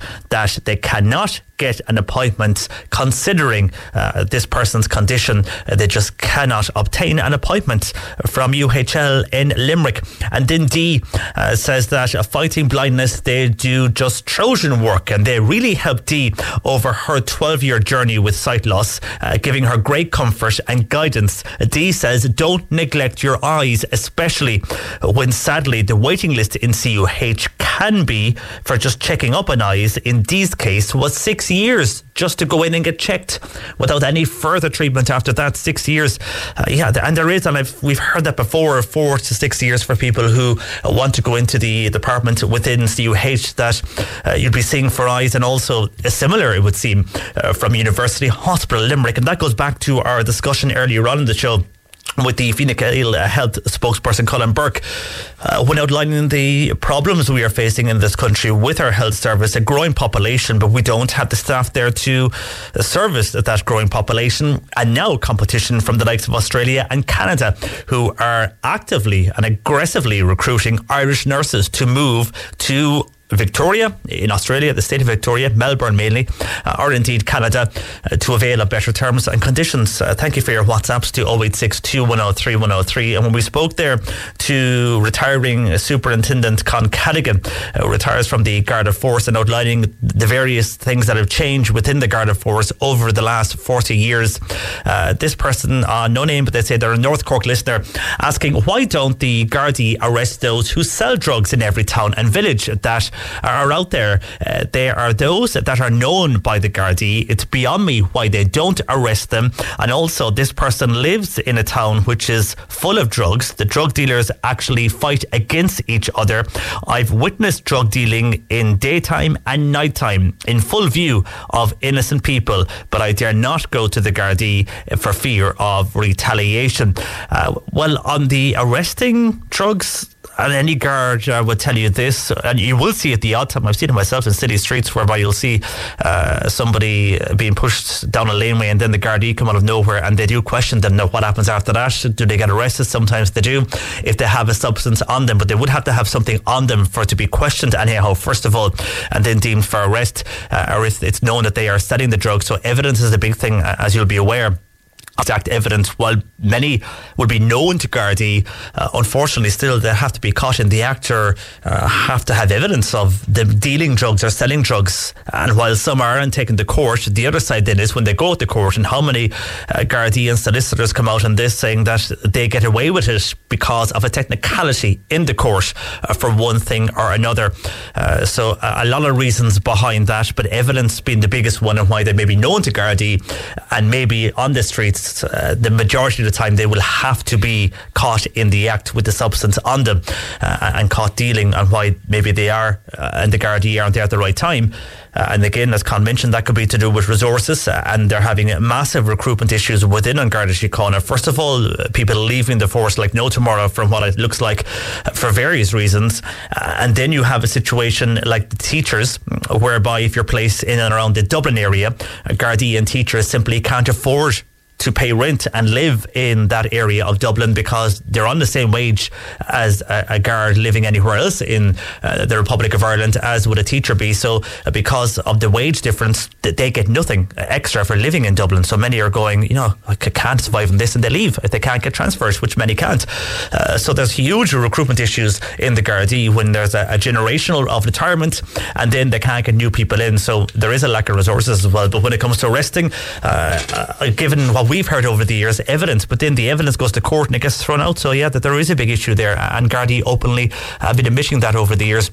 And then when it comes to the avian flu, Sheila is asking, JP, have you any idea, starting Monday, how long do we have to keep our chickens inside to avoid bird flu? Well, they haven't given that, and I have at the moment been checking the information coming from the department, and while Monday is the day where flocks will have to be housed inside, they don't, and for obvious reasons, they don't know how long this will last for, so they haven't given an end date, to put it that way. But there is a helpline, Sheila, and I can give you that helpline if it's of any use to you, but I don't think anybody's going to know until another few weeks on what or where the Department of Agriculture will do, or the decision regarding when this will end. But for the moment, from Monday, all birds have to be kept inside. The avian flu helpline within the veterinary office of the department is 01 607 2512. So that's a Dublin number, 01 607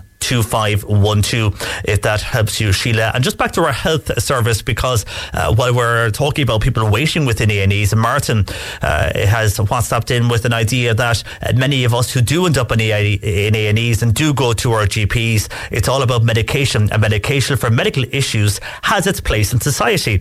But in these emergency departments full of patients, hospitals and patients going into hospitals, surely it's time to look at what else is out there for medical solutions regarding items whereby if someone's going in to an A&E that they can actually maybe be helped elsewhere, and that will do them without clogging up the emergency departments. Martin says for reflexology or acupuncture or other wellness therapy medicines, prevention is better than cure, but Martin feels we should look towards these more rather than forcing everybody into a hospital when maybe no, and he's admitting some of us will have to go into a hospital for various reasons and indeed be a patient for other reasons in the hospital, but there may be people going in that no need to be, or maybe the symptom they have can be dealt with before they ever get to a hospital door. Anyhow, Martin, thank you for your WhatsApp to 0862 103 103.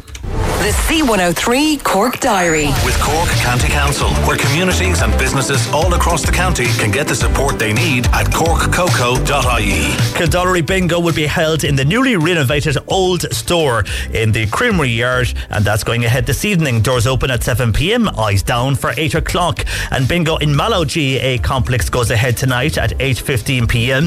A fundraising dance in aid of the Irish Community Air Ambulance that will be held in the Fairgrove Hotel in Mitchelstown on this coming Sunday evening. Dancing to the Michelle Murphy Band, and special guest is Pat Mulcrone from 8 p.m. until 11 p.m. And a Monster Auto Jumble and Dog Show in aid of Liscarroll National School. That's going to be held at the Charleville Showgrounds on this coming Sunday morning starting at 9 a.m. and the dog show starts at 11:30 a.m. And there's going to be a community walk on Sunday the 13th of November starting at Gagan Hall just outside Bandon. It's in aid of the Jack and Friends and the Crishla Fund in County Donegal. You can register there at 10:30 a.m. and refreshments will be served afterwards. Everybody is welcome to join in that walk Sunday 13th of November starting at Gagan Hall outside Bandon, just off the main Bandon to Clonakilty Road. You're listening to Cork Today on replay. Phone and text lines are currently closed. Cork Today on C103. Call Patricia with your comment. 0818 103 103. I'm a Celebrity officially kicks off this Sunday, and now we know a UK politician and a pop legend will be joining stars from Loose Women, Coronation Street and Hollyoaks for the first series Down Under since 2019. Well, our showbiz man Crossy looks ahead to this Sunday. Good afternoon to you, Crossy. Well, what? You know what? I'm so happy that we all have TV to watch from Sunday for the next couple of weeks together. I always love that. You know, I hate when you're watching something on Netflix or Disney or whatever, because everyone watches at a different time. At least with I'm a Celebrity, we are sitting down at 9 o'clock on Virgin Media and we're all watching the exact same thing. Well, most of us anyway. So I think I'm more excited about that we can just, text someone or put it up on Instagram or put it up on Twitter. Did you see this? Did you see that? And we're reacting at the exact same time. Because that doesn't happen as much as it would have in years gone by with television. Sport really is the big thing. So these kind of shows and these reality shows bring that live TV back to life. And of course, it's back in its spiritual home near Brisbane, Crossy. And we're told we're going to get more new shock trials this year, along with a revamped campsite. This is going to be the show of all shows. And the only reason why, as you said, because it hasn't been in Australia in a few years. So I think they're going to try and let's go all in. What could we not do? What ideas had we had in 3 years that we haven't been able to do? And they did an I'm a Celebrity special, which is going to be on air next year with all past campmates in South Africa. So I'm wondering if they trialed out some of these brand new trials, and we haven't seen them yet, but they know they work, or have they tweaked them so when they do the live show, which is happening on Sunday, they'll be able to go, we did one, because I don't know if you've known that then there's a new series happening, I think it's in March, of the past campmates from over the past, 20 years. But they've recorded that. It's already done. It's already in the can. and they're just waiting to put it out next March. So I'm wondering, is there a lot of trials, brand new trials that they've tested out and tweaked to make sure that when they're live this Sunday, it's going to be brilliant for the next 3 weeks?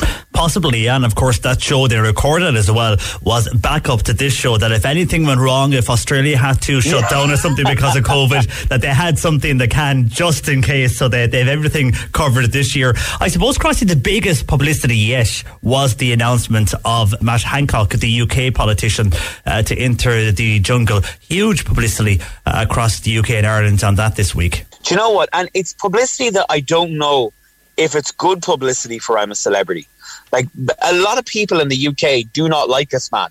They're sick of him. They you know, all the turmoil that's going on in Britain at the minute, this is the last thing they probably expected, that he would be walking into I'm a Celebrity. He's getting about £480,000 to be in it.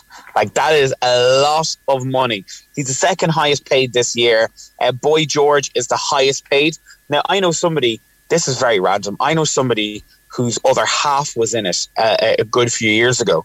And I remember asking that question. I was like, will that bring tension on in the campsite when people know how much money? Because I can guarantee you, your man from Hollyoaks is probably only getting about 10 or 15,000, to be honest. And then you see the likes of Boy George, what, on $500,000? But they don't know how much money they're getting because they've been in isolation for about a week now. So they have no tablets, no phones, no nothing. And they're on their own. So the next time they have public, you know, to be seeing people is when they're in the camp. So they're away from all the media storm.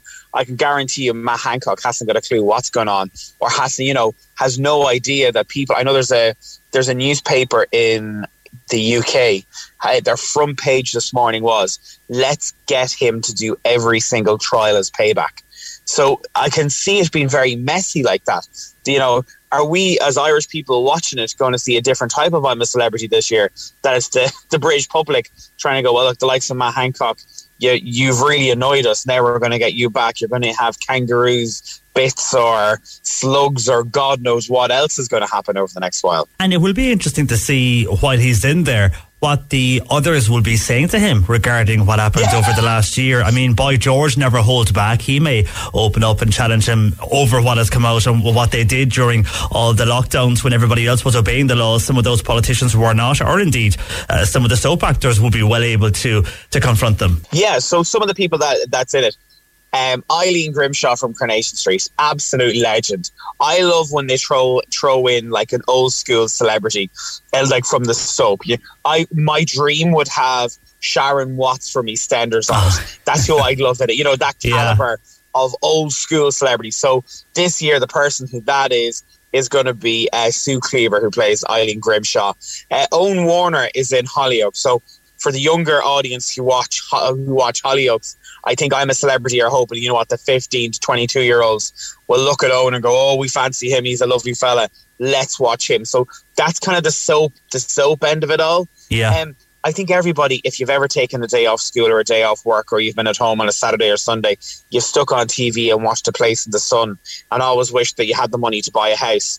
Scarlett Douglas, who's one of the presenters of A Place in the Sun, she used to be in it a couple of years ago. She's going to be on it as well. So I think I'm a Celebrity. It's kind of like they have a box tick this year of, you know, what type of person will be watching. So you've got the soap people, you've got the people who watch the shows like that. You've got Mike Tyndall, a massive sports star who's now married to one of the royals. So you've got the royalists watching it and you've got the sports star people watching it to see what he's going to be like, because it's going to be the first ever royalist on I'm a Celebrity, they're saying, which is kind of cool. And Charlene White, she's a presenter.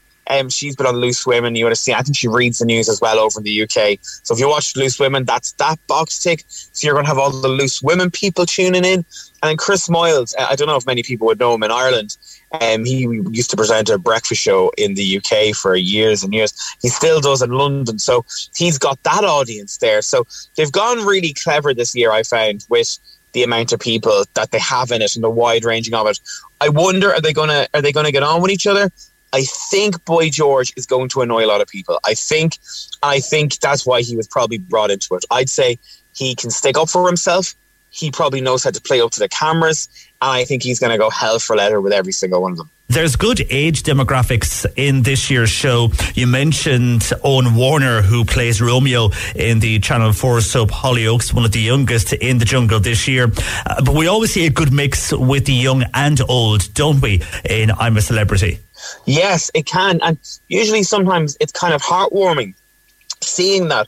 I remember Boris Johnson's father was in it a few years ago, Stanley Johnson, and he became really good friends with one of those reality TV stars that was in, I forget her name, but I think she was in Made in Chelsea, and like they made a podcast together, they did a TV show together. So I even think maybe it's at the advantage sometimes having a younger person and an older person, because you can get to see a different side of life to all them. There is one person who is tipped to win it so far, is Jill Scott. She's a former English Lioness, and England haven't won what was it? Not the World Cup. They won the Euros. The Euros there only a couple of months ago, and women's football, thank God, is at everyone's talking about it. You look at Ireland ourselves, but in England, because they won it, Jill Scott, everyone knows her and loves her and knows her. So I think she's going to be she's going to be very much like the Tusk. When it comes to sports stars, England kind of, like ourselves, jump on them. And I think Jill, if she does it right, she could make a fortune out of it.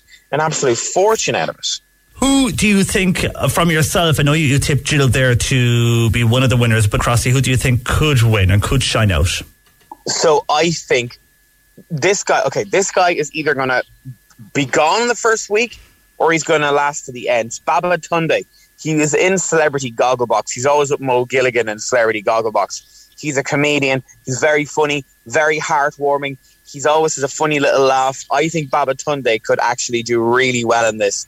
I think he could really do well for his career as well. Other people, I don't know. I think Matt Hancock, I think he'll be the first one out. I really think the public aren't going to like him. I think the first choice they're going to get. And I think that's probably the wrong choice as well, only because by having him in there and making him do loads of the challenges, you're missing out on the fun by getting rid of him straight away, if that makes sense. Olivia Attwood, she was in another reality TV star. That's the first time ever having somebody from Love Island on I'm a Celebrity. They very much shied away from it over the past while. But Olivia Attwood was in 2017's Love Island. I think maybe she could start being the nation's favourite. I think they're going to see a different side of her. No Instagram to hide behind, no Love Island, with the way it's all like storyboarded and all that. I think people could see her and go, do you know what? I really like you. And I think you could see her on This Morning, or you kind of have to look at things like that as well with I'm a Celebrity. Where do they go afterwards? It's usually This Morning. Is there another TV show happening like Steph Packed Lunch? Is the BBC One show? All these little things, have little openings for presenters. And when you're kind of looking at who's going to be on the reality TV, I would say the likes of Olivia Attwood will probably do well if she plays the game correct. Well, we'll wait and see what happens. It starts this Sunday at 9 p.m. on Virgin Media, or indeed on ITV. For the moment, Crossy, thanks for joining us this afternoon. Amazing, thank you. Cork Today on C103. Text or WhatsApp Patricia with your comment. 086 103 103. And on I'm a Celebrity, Stephen on WhatsApp saying not everyone will be watching it because for Stephen it's not his cup of tea. He says bring on the World Cup, that will be bigger viewing in Ireland, says Stephen on WhatsApp. Well, Stephen, if you're a fan of the World Cup, hopefully you'll be a fan of the Premier League and Premier League Live. It's back on c103.ie with Trevor Welch this Saturday from 2 p.m. powered by TalkSport. Will bring you live coverage of Manchester City taking on Fulham at 3 o'clock and Everton taking on Leicester City at 5:30. The Premier League Live online with Harvey Norman, your home of the big screen. Listen Saturdays on the C103 app or go to c103.ie. And Mark Malone is here with our movie review. Hello, Mark. How you doing? Do you know, I didn't watch I'm a Celebrity for years either. I was with that gentleman for a long time. I didn't watch it for years. Yeah? Yeah, and then one day I sat down, started watching it, and then I became hooked. So. And interesting, did you watch it when they were back in Wales? I did watch the Welsh ones. I thought they were great. I really enjoyed them. You know what I mean? I mean, it was a bit different, you know, and rather than, you know, we know why they go to Australia so that the two lads can go off and play golf all day. Do you know what I mean? And they've admitted that. But the thing is that, for the first 6 or 7 series, I didn't watch it at all. I was like, no, this is not for me. And then I started watching it, and now I've watched it ever since. I love it. Interesting, because the Welsh, I enjoyed it in Wales, in the castle, but I was chatting with our own Ken Tobin earlier, and he prefers Australia. So it's strange the way people prefer either the castle or At least they don't seem to eat live animals anymore. That was the thing that used to annoy me and frustrate me in the past. When you go back to the early shows, they used to eat live spiders and eat grubs that were still alive. They don't do that anymore, thankfully. No, that's all changed now. Let's go to the movies anyhow. First of all, here's a trailer. You went along to see Black Adam. Before a world of heroes and villains, one power ruled it all. Black Adam. He's been asleep for 5,000 years. Black Adam. We're here to negotiate your peaceful surrender. I'm not peaceful. Nor do I surrender. These powers are not a gift, but a curse. Born out of rage. You have two choices. You can be the destroyer of this world, or you can be its savior. That is the trailer to Black Adam. 2 big names starring in this one, Mark. Go on, name them. We have Dwayne Johnson, also known as The Rock, and Pierce Brosnan, which I was surprised, didn't think he was doing movies like that, but he is. I know, and he's very good. In fact, if anything, he's probably the best thing in it. You know what I mean? I mean, there's not too much emotion in this film because it's just action from start to finish and special effects. And, you know, in the past, a lot of DC special effects haven't been great. You know what I mean? But there's one special moment in the film, and that's Pierce's. And, you know, I've been a bit of in the past, I think I've been a critic of Pierce because I think at the start of his career, now he has admitted this himself, I don't think he was particularly good. He was always very good looking and we knew that, but as the time has gone on, he's become a very, very good actor and he's very good in this, I'm glad to be able to say. And the storyline behind this then, Mark, it's an interesting one. It's a good storyline in a way. It goes back to 5,000 years and comes to today, is that right? Yeah, that's the thing. He is basically a god. He's immortal and he's been given these incredible powers, but the gods decide to imprison him because he's too powerful. And so 5,000 years later, he comes back here to our time, to our 21st century, and basically the world is being kind of ruled by a bunch of kind of thugs and bad guys and gangsters. And a little boy, he becomes kind of friendly with a little boy in the local village, and the little boy says to him, look, you know, you'll help us, in a kind of a Magnificent Seven kind of a way. He says, you'll help us fight against these bad guys, won't you? And The Rock says, no, I'm not going to do that, no, because I'm a bit of an anti-hero, to be honest with you. I'm a bad man. And he constantly tells us throughout the first half of the film that he's a bad man. But how do we know he's not the bad guy? How? Because it's The Rock, John Paul. It's Dwayne Johnson. How could he possibly be? He always plays the good boy in any movie, doesn't he? So he's kind of persuaded by the young boy to help them out. And then all of a sudden, the Justice Society of America arrive. And they're basically another Justice League. They're another Avengers.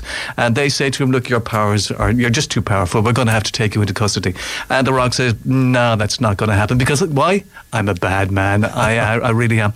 And so then they basically battle for the first half of the film. And you spend the first half of the film going, who are the good guys here then? Who am I supposed to root for? Do you know what I mean? Yeah, this makes absolutely no sense whatsoever. And then, thankfully, a common foe arrives in the character of Sabak in basically the last end of the film. It's almost like we better introduce a bad guy so that The Rock and the Justice League lot, the Society of America, can get together and together battle this kind of common foe. The weird thing is that, I mean, if you came back to life from 5,000 years ago, what's the first thing you would... If you came into the 21st century after being alive 5,000 years ago, what's the first thing you would do? Oh, I don't know. I mean, it's a huge change going from the 50s, let's say, to today. I mean, you would 5,000 years ago, you would basically even further. Yeah, I mean, you'd basically look around and go, "Well, this is different." Well, it's a lot different. And so, I've thought at first that at least the film would kind of concentrate on that, because that would have been kind of cool. You know what I mean? To have this old god from 5,000 years ago suddenly come to our time and go, "Whoa, planes! Oh, that's interesting." You'd be totally amused. Exactly. But there's none of that, and and he basically talks as if he's like, just walked out of a restaurant in Hollywood. Do you know what I mean? It's very, very strange. But basically, it's just action from kind of start to finish. It's PG violence, although it wasn't. I believe the first cut was a 15 cert. There's a lot of violence in it, but they decided, no, we want a 12 accompanied cert. So they took all the violence out. It's a straightforward action film. One of the things is that DC's kind of standard of CGI in the past has been poor, but it's actually pretty good in this. And the weird thing is on Rotten Tomatoes, though, the critics haven't liked this very much. I think they're at 40%, but the fans are at 90%. And I think that fans will like this more, because I think they will understand more. They will understand the characters more. Because a lot of the characters in this are very similar to the characters from DC. For example, the main character of Hawkman here, he's like Falcon. You've got Dr. Fate, who's very similar to Doctor Strange. You've got Adam Smasher here, who's the Incredible Hulk, basically. And so for somebody like me, who just basically watches these films and forget about them, I'm kind of thinking, there's a lot of similarities here. We've seen all this before. But look, as I say, it doesn't stop. There's a lot of very, very good action sequences, and The Rock is always worth watching. And so if you were to ask me what I thought about it, I would say, it was okay. Oh, all right. And if you rated it, would it be an okay rating? It would be a 5. It would be right in the middle. It wasn't terrible, but I wasn't bored at any time. So just a 5 out of 10 for Black Adam. And then you went and you saw Paws of Fury. This animated, is it? Yeah, I haven't done an animated film or a kind of a family film in quite some time, so I thought I would do this one. There's been a few Paws of Fury films in the past, but I haven't seen them, so I can't compare them, so I have no idea what this is about. The thing that piqued my interest here is that it's actually based on Blazing Saddles, the Mel Brooks film, which is one of my favourite films of all time. Great anti-racist film. I saw it again recently. So what would help is if you do watch Blazing Saddles before you watch this, because there's a lot of references to Blazing Saddles. There are complete scenes where they are just completely the same. And of course, as a fan of the original movie, I loved that about it. The whole film too, lots of references to other movies as well, to like The Rock and West Side Story, Fistful of Dollars. And as a movie buff, of course, I loved all of that. I think what they decided to do is they decided to make an animated film for adults, basically, that the kids will love as well, because of course it's got cute kittens running around, and great voice cast. You got Ricky Gervais, George Takei from Star Trek. You got Mel Brooks himself makes an appearance in one of the voices on this, so he didn't feel precious about his film being kind of redone as an animated film, which is good to see. Michelle Yeoh is another one of those voiceover artists. The first 3 jokes really, really land, and I laughed out loud. After that, they weren't so great. After that, it basically becomes Kung Fu Panda, really. There's a training sequence in it which just goes on forever, and I think that's part of the problem. It needed better editing and cutting, but and there's a lot of jokes here which are a bit on the adult side, by the way, which the kids hopefully won't get. The adults will. As I said, I think it's an adult film that that kids will enjoy. And in the end, I did tire of it. I think it ran out of steam, which is a bit of a shame. But look, the kids will love it for the animation and the cartoon, and the standards are very, very good. And the storyline then, but behind the whole film itself, is this about the Hank, the lovable dog that you mentioned there? Exactly. Yeah. I mean, the world is dominated. It's Japan of old at the time of samurais, and he wants to become a samurai. This dog, but cats dominate the world, and he's sent in as, if you remember, Blazing Saddles, as the sheriff who will hopefully not succeed and not win, and that's the idea of Ricky Gervais, who sends him in there because he thinks the cats will just kill him, but he becomes the hero of the film. And Michael Cera does a great job as the voice of Hank, and I enjoyed a lot of it, but a lot of it didn't land, unfortunately. Okay, and out of 10, how would you rate this one? Right smack in the middle again, I'm afraid. I'll give it a 5. Oh, 5. So 5 out of 10 also for Paws of Fury. Mark, thank you for that. You're welcome. We will chat to you next week. That is Mark Malone with our movie review. Now, what we mentioned earlier in the week regarding housing and banking, some news this morning that Revolut, the banking app, they are going to target the mortgage market in this country. And I suppose not a bad thing if you have more in Ireland providing mortgage services. So the new mortgage offering from Revolut, well, it's going to be all done in its app. Everything would include instant responses, so that was speed things up compared to the usual way we have to go and apply for mortgages. They're calling it a frictionless experience that is 100% digital. So within the app, you apply for the mortgage, you select the house you want to buy, and then you will be emailed at the same time, and everything will be done online and digital. They want to change the market and the way mortgages and application for mortgages work here in Ireland. Whether that will work for them or not, we'll have to wait and see. But certainly, if there's more in Ireland offering mortgages, it has to be a good thing. We're back on Monday from 10 a.m. Patricia Messenger is back after the return from 10 a.m. on Monday, where we'll be discussing the postcode lottery when it comes to respite beds. Also, the future of the Bottle Hill site. It talks to use this as a construction waste site. That and more to come along with. Have you noticed the cost of your insurance increasing? Your car insurance, it was supposed to go down, but it hasn't really. And if it has gone down, not by a lot, considering claims seemingly are gone down. You can email across the weekend your thoughts on the cost of insurance to Cork Today at c103.ie. Have a fantastic weekend. My thanks to Bernie Murphy, who produced across the week. Have a great weekend. I'm John Paul McNamara. Hi, this is Craig Robinson from Ways to Win, and support for this podcast comes from Invesco QQQ, the official ETF of the NCAA. Invesco QQQ is proud to sponsor this episode, and even prouder to provide access to innovation for the last 25 years. Basketball has had innovations over the years, too. We're seeing the game played in new ways every day. Learn more at Invesco.com/QQQ. Let's rethink possibility. Invesco Distributors, Inc. A lot can happen in the next 3 years. Like a chatbot may be your new best friend. But what won't change? Needing health insurance. United Healthcare Tri-Term Medical Plans are available for these changing times. Underwritten by Golden Rule Insurance Company, they offer budget-friendly, flexible coverage for people who are in between jobs or missed open enrollment. The plans last nearly 3 years in some states, with access to a nationwide network of doctors and hospitals. So for whatever tomorrow brings, United Healthcare Tri-Term Medical Plans may be for you. Learn more at uh1.com.